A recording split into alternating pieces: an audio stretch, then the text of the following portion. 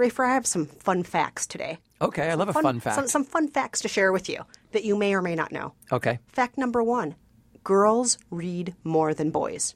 I did not know that. They do. They read more than boys. And, I mean, is it any wonder there are so many young adult novels and dystopian novels and other literature targeted just at girls? Yes, right. Girls love to read, and girls read more than boys read. That's interesting. That's fact number 1. Okay. Fact number 2, the top grossing movie last year was a Hunger Games movie.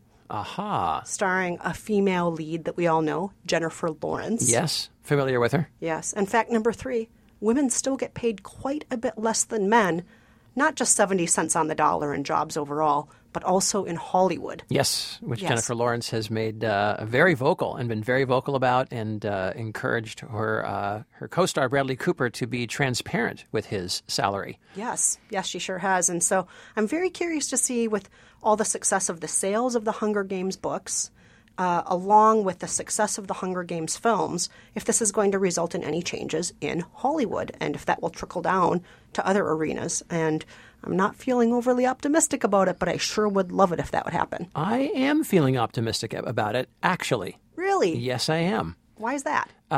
Well, let's talk about that when we get to the Hunger Games. We'll talk about the final episode of the Hunger Games. This franchise that you're talking about with the female hero is coming to an end. We'll talk about that. We'll talk about The Night Before, not, I would say, a female-oriented film starring Seth Rogen and Joseph Gordon-Levitt, and then Secret in Their Eyes, a dramatic thriller starring Nicole Kidman, Julia Roberts, and Chiwetel Ejiofor. Star-packed cast there. We'll talk about all those and more in a minute, but first, let's introduce ourselves. I'm Rafer Guzman, movie critic for Newsday. And I'm Kristen Meinzer, culture producer for The Takeaway, and this is Movie Date.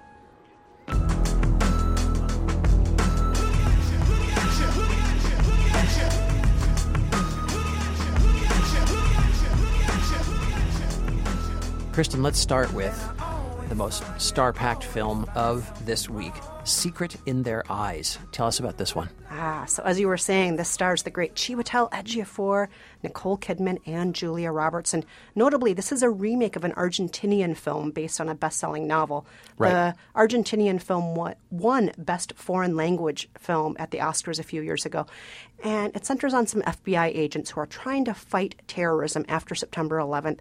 While they are investigating terrorism, and specifically one mosque, they find a rape and murder victim, and it turns out that she is the daughter of one of our main characters, Julia Roberts.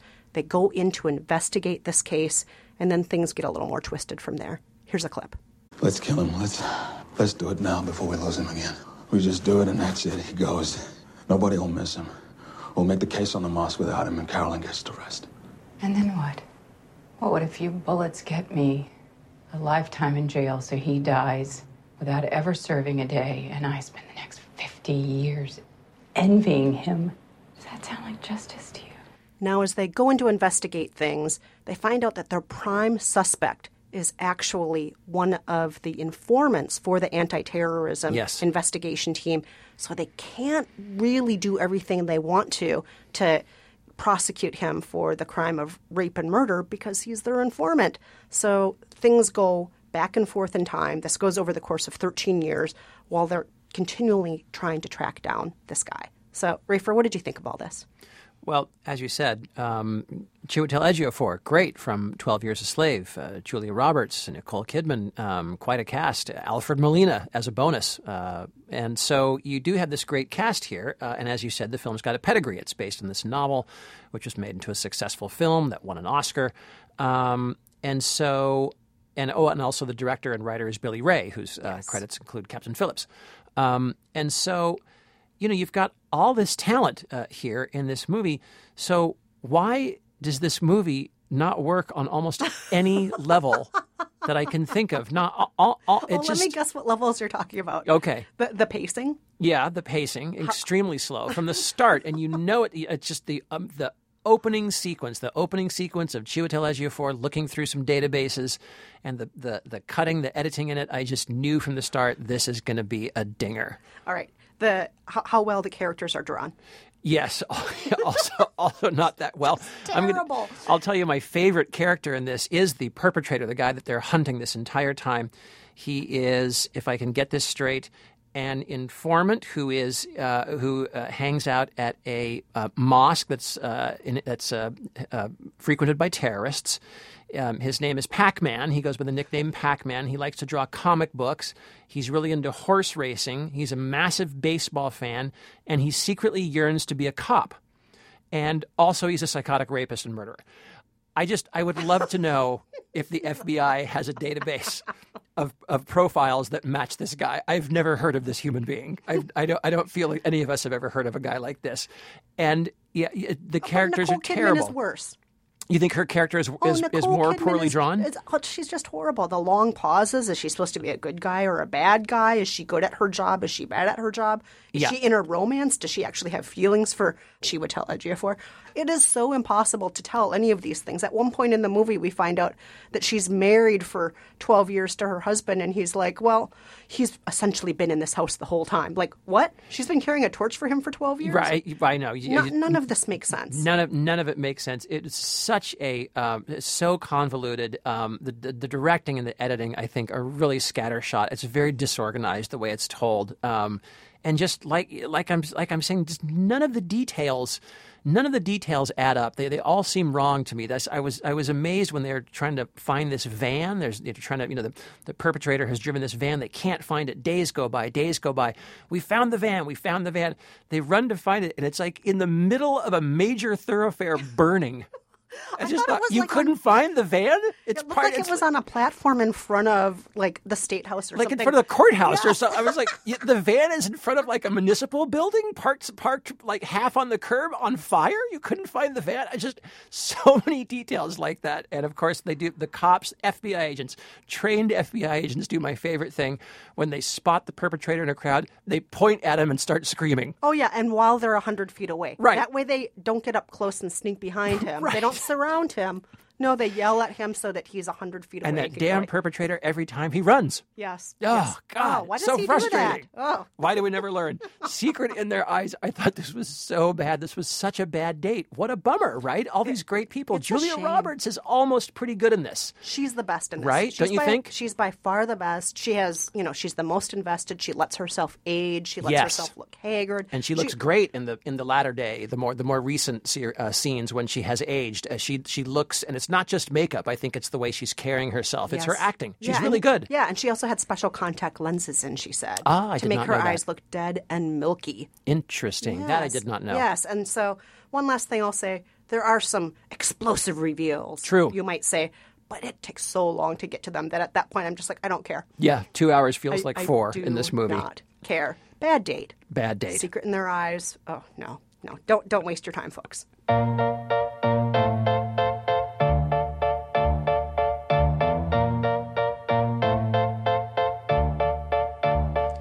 Move on to a little something that I'm excited about, but I missed it. This is 2 episodes of Movie Day in a row where you saw the Christmas movie and I did not see the Christmas movie. I know. Well, you were deathly ill, so you couldn't see this one. I was way too ill, and it breaks my heart because I wanted to see these Christmas movies with you. Last week I missed Love the Coopers. This week I missed The Night Before. Tell me about The Night Before, Rafer. Well, this is from the team that brought us 50-50, the director Jonathan Levine, Seth Rogen, and Joseph Gordon-Levitt, who both starred in that movie.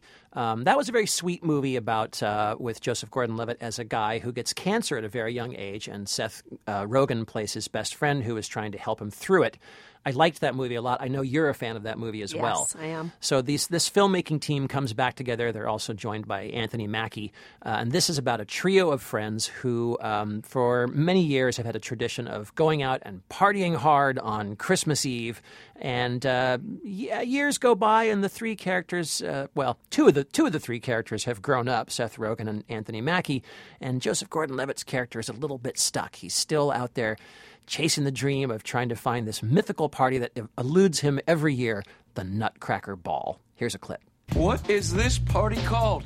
Why, you haven't heard? It's a Nutcracker Ball. They asked all around, but to no avail. What was this great party? And though year upon year they tried and they failed, they never did tire. They never did bail. Is the Nutcracker Ball just a drug-fueled party? Is that all it is? It's just a bunch of drugs and sex? You know what these parties look like when you walk into them. There's, glitter everywhere and women dancing on the tables and people are making out and there's some great DJ and you know what it looks like, right? I don't want to go to that party. I don't want to go to that party either. I never wanted to go to that party, even when I was of partying age. At any rate, I was expecting something with a little more heart, given that 50-50 was such a sincere and kind of an emotional. I bawled and bawled during that movie. I mean, that's a really great, sweet, and also funny movie. And this just seems pretty calculated to be one of these party-hardy movies. Seth Rogen plays a character that I don't think is a stretch for him. He plays a guy who is freaking out about having a baby.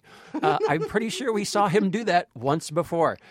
He takes a lot of drugs. He takes too many shrooms. A lot of times. Yeah, that's what I'm saying. That's what I'm saying to you.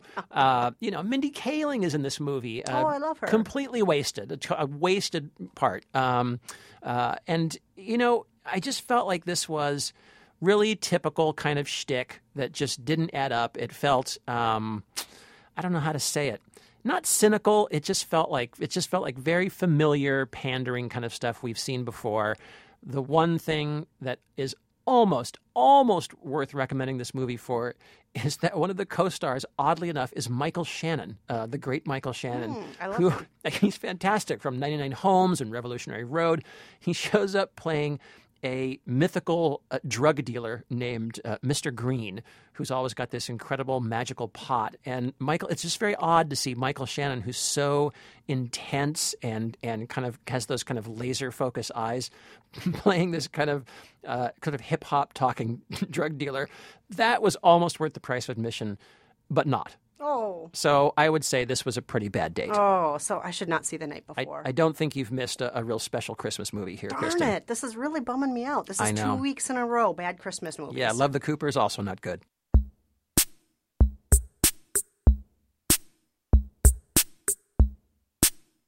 Let's move on to The Hunger Games, Mockingjay, Part 2. That's it. Yes, this is the fourth of the Hunger Games movie based on the Hunger Games trilogy, which has been going on now. This is the third year of movies, and they started in 2012, starring Jennifer Lawrence. And boy, have things changed. In the beginning, Jennifer Lawrence had just come out of doing Winter's Bone. Yep. And now she's just a giant megastar in global Hollywood. Superstar, Yeah.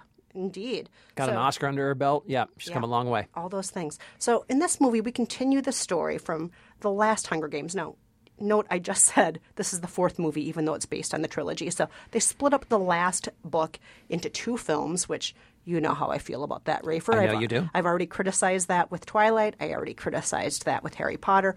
I understand the studios want to stretch as many movies out as they can. They want to collect as many dollars as they can from ticket sales, but this just, I just don't think this works in most cases. So in this movie, they split them up again. This movie takes up the action, if you want to call it action, where the last movie ended. We have Katniss Everdeen. She is now part of the revolution, the rebels trying to overthrow President Snow. She's already been forced to be in not just the Hunger Games, but the Quarter Quell Games. That's right. And she is going to, along with the rebels, now led by Julianne Moore, with a very, very smart media team, which does all sorts of PR around her. Yes. And also with Katniss as their figurehead. She's their main public image person. They're going to go in there, they're going to take down President Snow, and they're going to put up possibly a new government that may or may not be as corrupt. Here's a clip. You're considered high-value targets to the Capitol. Our unit has been given a holo, a database that contains a detailed map of the Capitol and a list of every known pod. These pods can trigger anything from bombs to traps to mutts. Whatever they contain, they're meant to kill you. Ladies and gentlemen, welcome to the 76th Hunger Games. So as I was saying before, Rafer, these movies where they take the last book in a trilogy and stretch it out into 2 movies, I don't think I was subtle about it. I hate that in all other cases. Yep. And in this case, it does not work either to me. And why do you say that?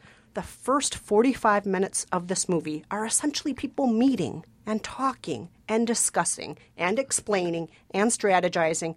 And all I could think was, why did I show up for the first 45 minutes of this movie? By the time action actually starts to happen, it's almost an hour into the movie before anything even resembling action happens in this movie. Yep. We don't need more talking. We just saw the last Mockingjay movie, which was all talking. Yes. I think there were 2 action scenes in the last one. And going into this one, I thought, why did they stretch these out? Well, yeah, as you say, I think they do it because they want to milk it for all it's worth, ticket-wise. I think this series, I liked the first movie quite a bit, and I didn't think it was perfect. I didn't think it was a great film, but I thought it was really interesting, and it introduced us to this whole new world that seemed to have a lot of potential for action, but also some thought-provoking themes on entertainment and the media and government, all kinds of things like that. Poverty and wealth, class, all these things.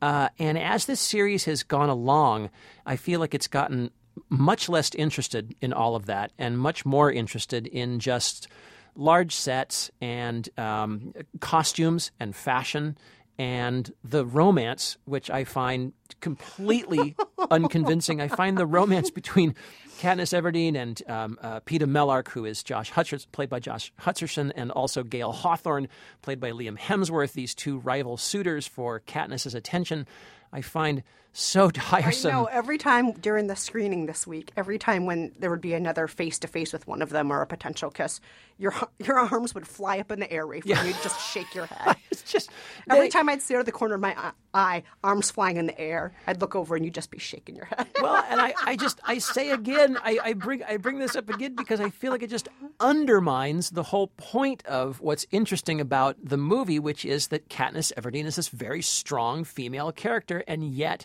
she's not. She doesn't know her own heart, which she says at the beginning of the film. She kisses Gale, and Gale says, what are you doing? Or what are you thinking? And she says, I don't know. And I just thought, I'm sorry. It's very difficult for me to get behind this character if she doesn't know what she's doing. And it's very hard for me to get behind her as this iconic, strong-willed female character when she's behaving like a kid, and she's behaving like such a teenager. Well, she is a teenager too. I mean, she is, but it doesn't ring true. And you know what I have to say? Also, part of the fault is Josh Hutcherson, who I just think I've never liked from the get-go in this series. I feel that he has always been poorly cast. Peeta Mellark should have been anybody else except for him. He's just a low energy presence in the film, and he doesn't. And whenever the 2 of them are together, I never feel any heat or any electricity. They seem like brother and sister, and it seems very platonic. And so I don't feel like there's any kind of there's no draw between them. Why would you ever choose him over Gale? Right, exactly. Not that Gale has ever said anything that really got my attention, but whatever. Anyway, I have to agree with you. I think these films have gotten progressively worse over the course of the series, and I think this is actually the worst one. I found this so boring. And a really disappointing end to a franchise that I admit I was already kind of sick of. Yeah. I thought it was a pretty bad date. Yeah, I have to agree with you. I think it was a really bad date. I really liked the first 2 films. As you know, the second film I liked more than the first. Really? Which you and I disagreed with before. Yes, we did disagree. But I liked the second film more than the first. And I just wish that these last 2 films were put into the one film they should have been, that they would have been about action, they would have been about change, and less about conversation, and less about boardroom meetings. Nobody wants to be in a boardroom meeting. Why would you want to watch one? I agree. For 2 hours, 1 hour in each movie. Nobody wants to watch that stuff. Bad date. All right, well, stay with us, because when we come back, we have a bunch of listener mail to go through, including a letter from somebody who has some criticisms.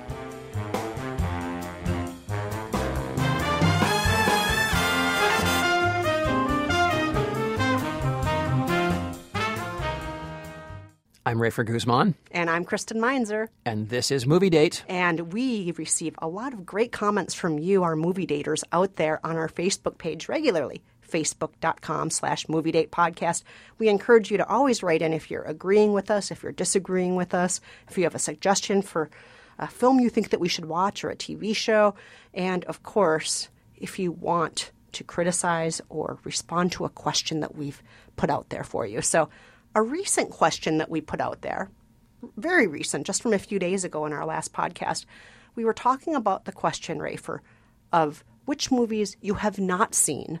And when those movies come up in conversation, people say, what? Yes. You haven't seen that? What's wrong with you? Why haven't you seen that movie? People get all insulted. It's like it's a personal attack. Yes, and Rafer, you and I both shared our lists of movies that our top 3 that people most often are incensed that we have not seen. Yes. So some of you wrote in as well with movies that you haven't seen. You wrote and you called in, and we wanted to play some of those messages because we thought they were so great. So let's start with a voicemail from Liz in Queens. Hi, Kristen. Hi, Rafer. This is Liz calling from Queens, not too far. And I wanted to let you know my movie that I've never seen, or I guess movies that I've never seen. Oh, gosh, confession. None of the Star Wars movies. I know this is actually crazy, but I will be binge watching them so I can see the new one that's coming out soon. But yeah, I definitely had to get that off my chest. All right. Bye. Well, Liz, that's a pretty major one. Star Wars. But you know what I'm going to say about that, Liz? It's okay if you don't see Star Wars. I don't think it is, Liz. Liz, I think you have to at least see the first. Okay, this is something I'm going to say. I know people say I get on my feminist high horse too much on this show, but did you know that there are only 3 female characters with names in the first trilogy? Is that right? 3 with names? Yeah, I guess that doesn't surprise me. There just are no women in any of these. And then once the reboots happened, Jar Jar, hello? Yeah, Jar Jar. I mean, there are so many problems. There are so many problems. I'm going to say, Liz, if you were alive in the 1970s, you probably should have seen the originals back then. But now it's 2015. It doesn't matter. I disagree, Kristen. Okay, what's our next one? Oh, by the way, Liz, you called us at 5717 movies, which, listeners, Rafer likes it when you call that number. I do. I like it too, but I always say it's fine to go to facebook.com/moviedatepodcast, where a few of you wrote in. Here's a comment we got from Lynn Stein. She wrote to us at facebook.com/moviedatepodcast. She said, I was listening to this week's podcast while getting ready for work this morning and had to let you know that I've never seen Casablanca. People talk about this iconic movie quite a bit. It's often on a top movies of all time list. And of course, there's the oft quoted, here's looking at you, kid, that we hear people repeat in everyday conversations. And I've tried to sit through The Godfather, but I'm bored to death. All that mumbling from Marlon Brando, that's my 2 cents. Well, thanks, Lynn. Again, you really ought to see Casablanca. Okay, I'm going to agree with Rafer on that one. Casablanca, if you can see it, see it. And I will also say that you will be greatly rewarded by seeing it. This is not a vegetable movie. You don't have to choke this one down. You know, you don't eat it just because it's good for you. This is a great, super entertaining, wonderful, wonderful romantic Hollywood film. It's really one of the best. And I think if you watch it, even though it's black and white and from a long time ago and you're kind of sick of hearing people talk about how great it is, I think you'll probably agree that it's pretty great. And then after you see it, I want you to watch When Harry Met Sally, because there's a scene where they're both watching it and deconstructing it. Yes, that's right. Each in their own beds, watching it on late night television. So that's my assignment for you, Lynn. That's a good one. If you can do that. All right. We also got a letter from longtime listener Mary.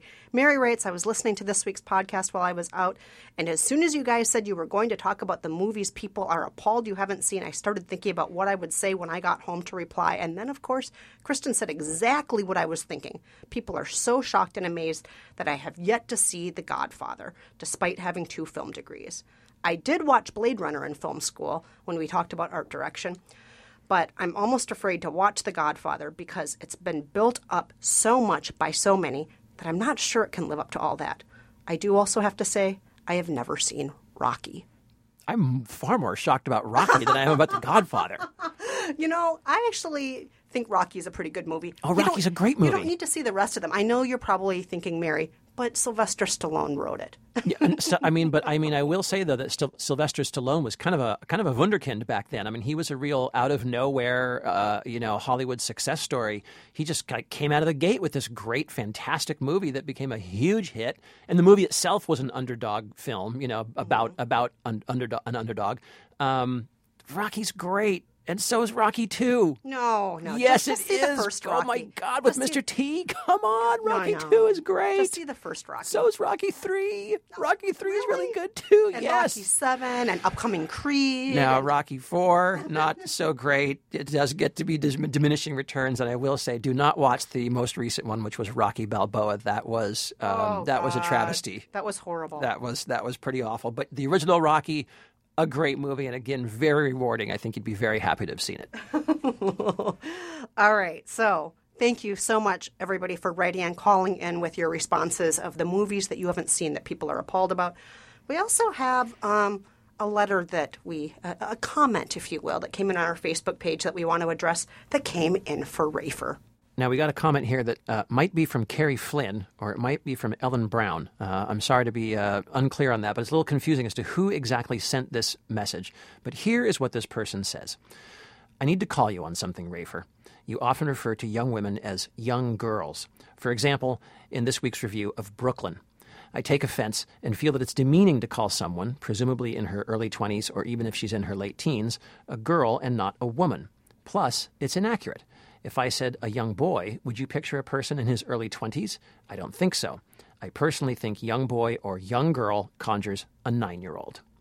Okay, Ellen or Carrie, whoever you are, you're right, and I stand corrected. Do I often call them young girls? Do I do that, Kristen? I don't know if you do it often, but I do notice it occasionally. And actually, I do have to admit, on that episode, I tried to edit around it. Oh, did you? And I'm sorry. And I couldn't edit it out because it would have cut you off in an odd place. But every once in a while, I hear it during edits. But can I just say something your wife once said about you? Yes, what? Rafer's such a straight man. He sometimes doesn't realize what's coming out of his mouth. That's what Anne has said to me before. Oh, well. She's like, oh, Kristen, you're such a feminist. And Rafer, he's just a straight dude. What can I say? What can I say? I am what I am. I think that for a straight dude, though, Rafer, yes. You overall are, you're pretty good. Oh, well, thank you. Yeah. Anyway, I stand corrected. I will try to watch that. I don't think of them as young. I guess I don't know what I was doing there. I think I was probably caught between saying young woman and just saying girl. Mm-hmm. Do you know what I'm saying? Yeah. And I was going to say one more thing about that, Rafer. I think the world makes it kind of tough to know what to do because there's men and women, there's boys and girls, then it's guys and right. And what do you say? Right. Gals. Gals is kind of a corny old word, right? Yeah. And then throughout our world in lots of places in pop culture and life in general, women refer to themselves as girls a lot. They say it's girls' night. Yeah, right. It's like, oh, it's girls' night, but you guys are actually not girls. You're all like 45. Exactly. Or and I have also... that show, The New Girl? The New Girl. Well, or the show Girls. Yeah, like The New Girl, you have Zooey Deschanel, who's well into her mid-30s on her second marriage and has a baby in real life, but she's a girl. Right. It's true. And I also have noticed that I feel that as women get older, they rather enjoy calling themselves girls. Do you know what I mean? I think women will have a girls' night out, and I think there's something that is kind of maybe I'm just thinking about this in sort of mommy groups and things that I know, but I think there is something about it where they kind of like to go back to their youth in a way. You know what I mean? Like sort of recalling a past era. Let's be drunk and reckless and go shopping. Yeah, exactly. But you're right, and there is kind of no dignified equivalent for it as to just guy or dude. There's no counterpart. Like, what are you supposed to say, bird? Right. It's too bad, but I will do one final call out about girls. There is one group of girls that I'm okay with them being older and calling themselves girls. The Golden Girls. The Golden Girls. I love those Golden Girls. Not the Spice Girls? Oh, God. Ooh, no. Okay. All right. Yes, I stand corrected. So thank you to whoever that was for writing in. Yes, and we really appreciate when you guys write in. So write us anytime, facebook.com/moviedatepodcast. Or you can also call us at 5717-MOVIES and use that number also for trivia. Rafer, last week for trivia, what did we ask? Well, last week we were talking about By the Sea, a film with Angelina Jolie, who wrote and directed it as well, and her husband, Brad Pitt. And they play a husband and wife whose marriage is on the rocks, unwatchable, abysmal film, I thought. Terrible, terrible film. But that made us think of other movies about marriages that have kind of hit the skids and are having a little rough patch, and we thought of this one. Here's a clip. When I watch you eat... When I look at you lately, I just want to smash your face in. Smash my face.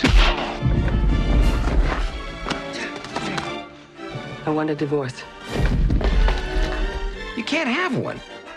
We asked you to name that movie, and here's the right answer. Hey, guys. This is your friendly neighborhood Joe Kaczarski calling from your friendly neighborhood of Cherry Hill, New Jersey. And I have the answer, or at least I believe it's the answer to this week's trivia question, and that is The War of the Roses, a film that people probably remember it being a lot better than it actually is.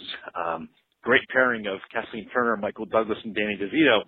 However, thanks a lot, guys. As always, great show. And Kristen, glad you're getting better. Keep up the healthy recovery. Good old Joe. We love it when you call in, Joe. We can always depend on Joe. Yes, that's right. War of the Roses with Kathleen Turner and Michael Douglas, who Rafer loves and who I think is creepy. So. I love him, because I'm a straight man. Love him. Love him. This week, Kristen, what are we going to stump our listeners with? All right. Well, we were talking about Jennifer Lawrence's newest film, The Hunger Games, Mockingjay, Part 2. And we were looking back at her resume and remembering some movies that are less stellar, less sparkly, less memorable. We're going to play a clip of one of those movies, and we're going to ask you to tell us what it is. Here's the clip. You made this for me. Yesterday. How come? Because there's more that belongs on a wall than Nora has a dead brother. Even if it is a big mess. It's amazing. Funny. I think it's a mess and you think it's amazing. And I think you're amazing and you think you're a mess. And you know what? I don't want to think anymore. Wow, what is that amazing movie, Rafer? Hard to believe, isn't it, that she was in that one? God, that movie was bad. Whoo, boy. So all right. So terrible. If you know the name of that Jennifer Lawrence classic, give us a call, 5717-MOVIES. Or you can always write to us at facebook.com/moviedatepodcast.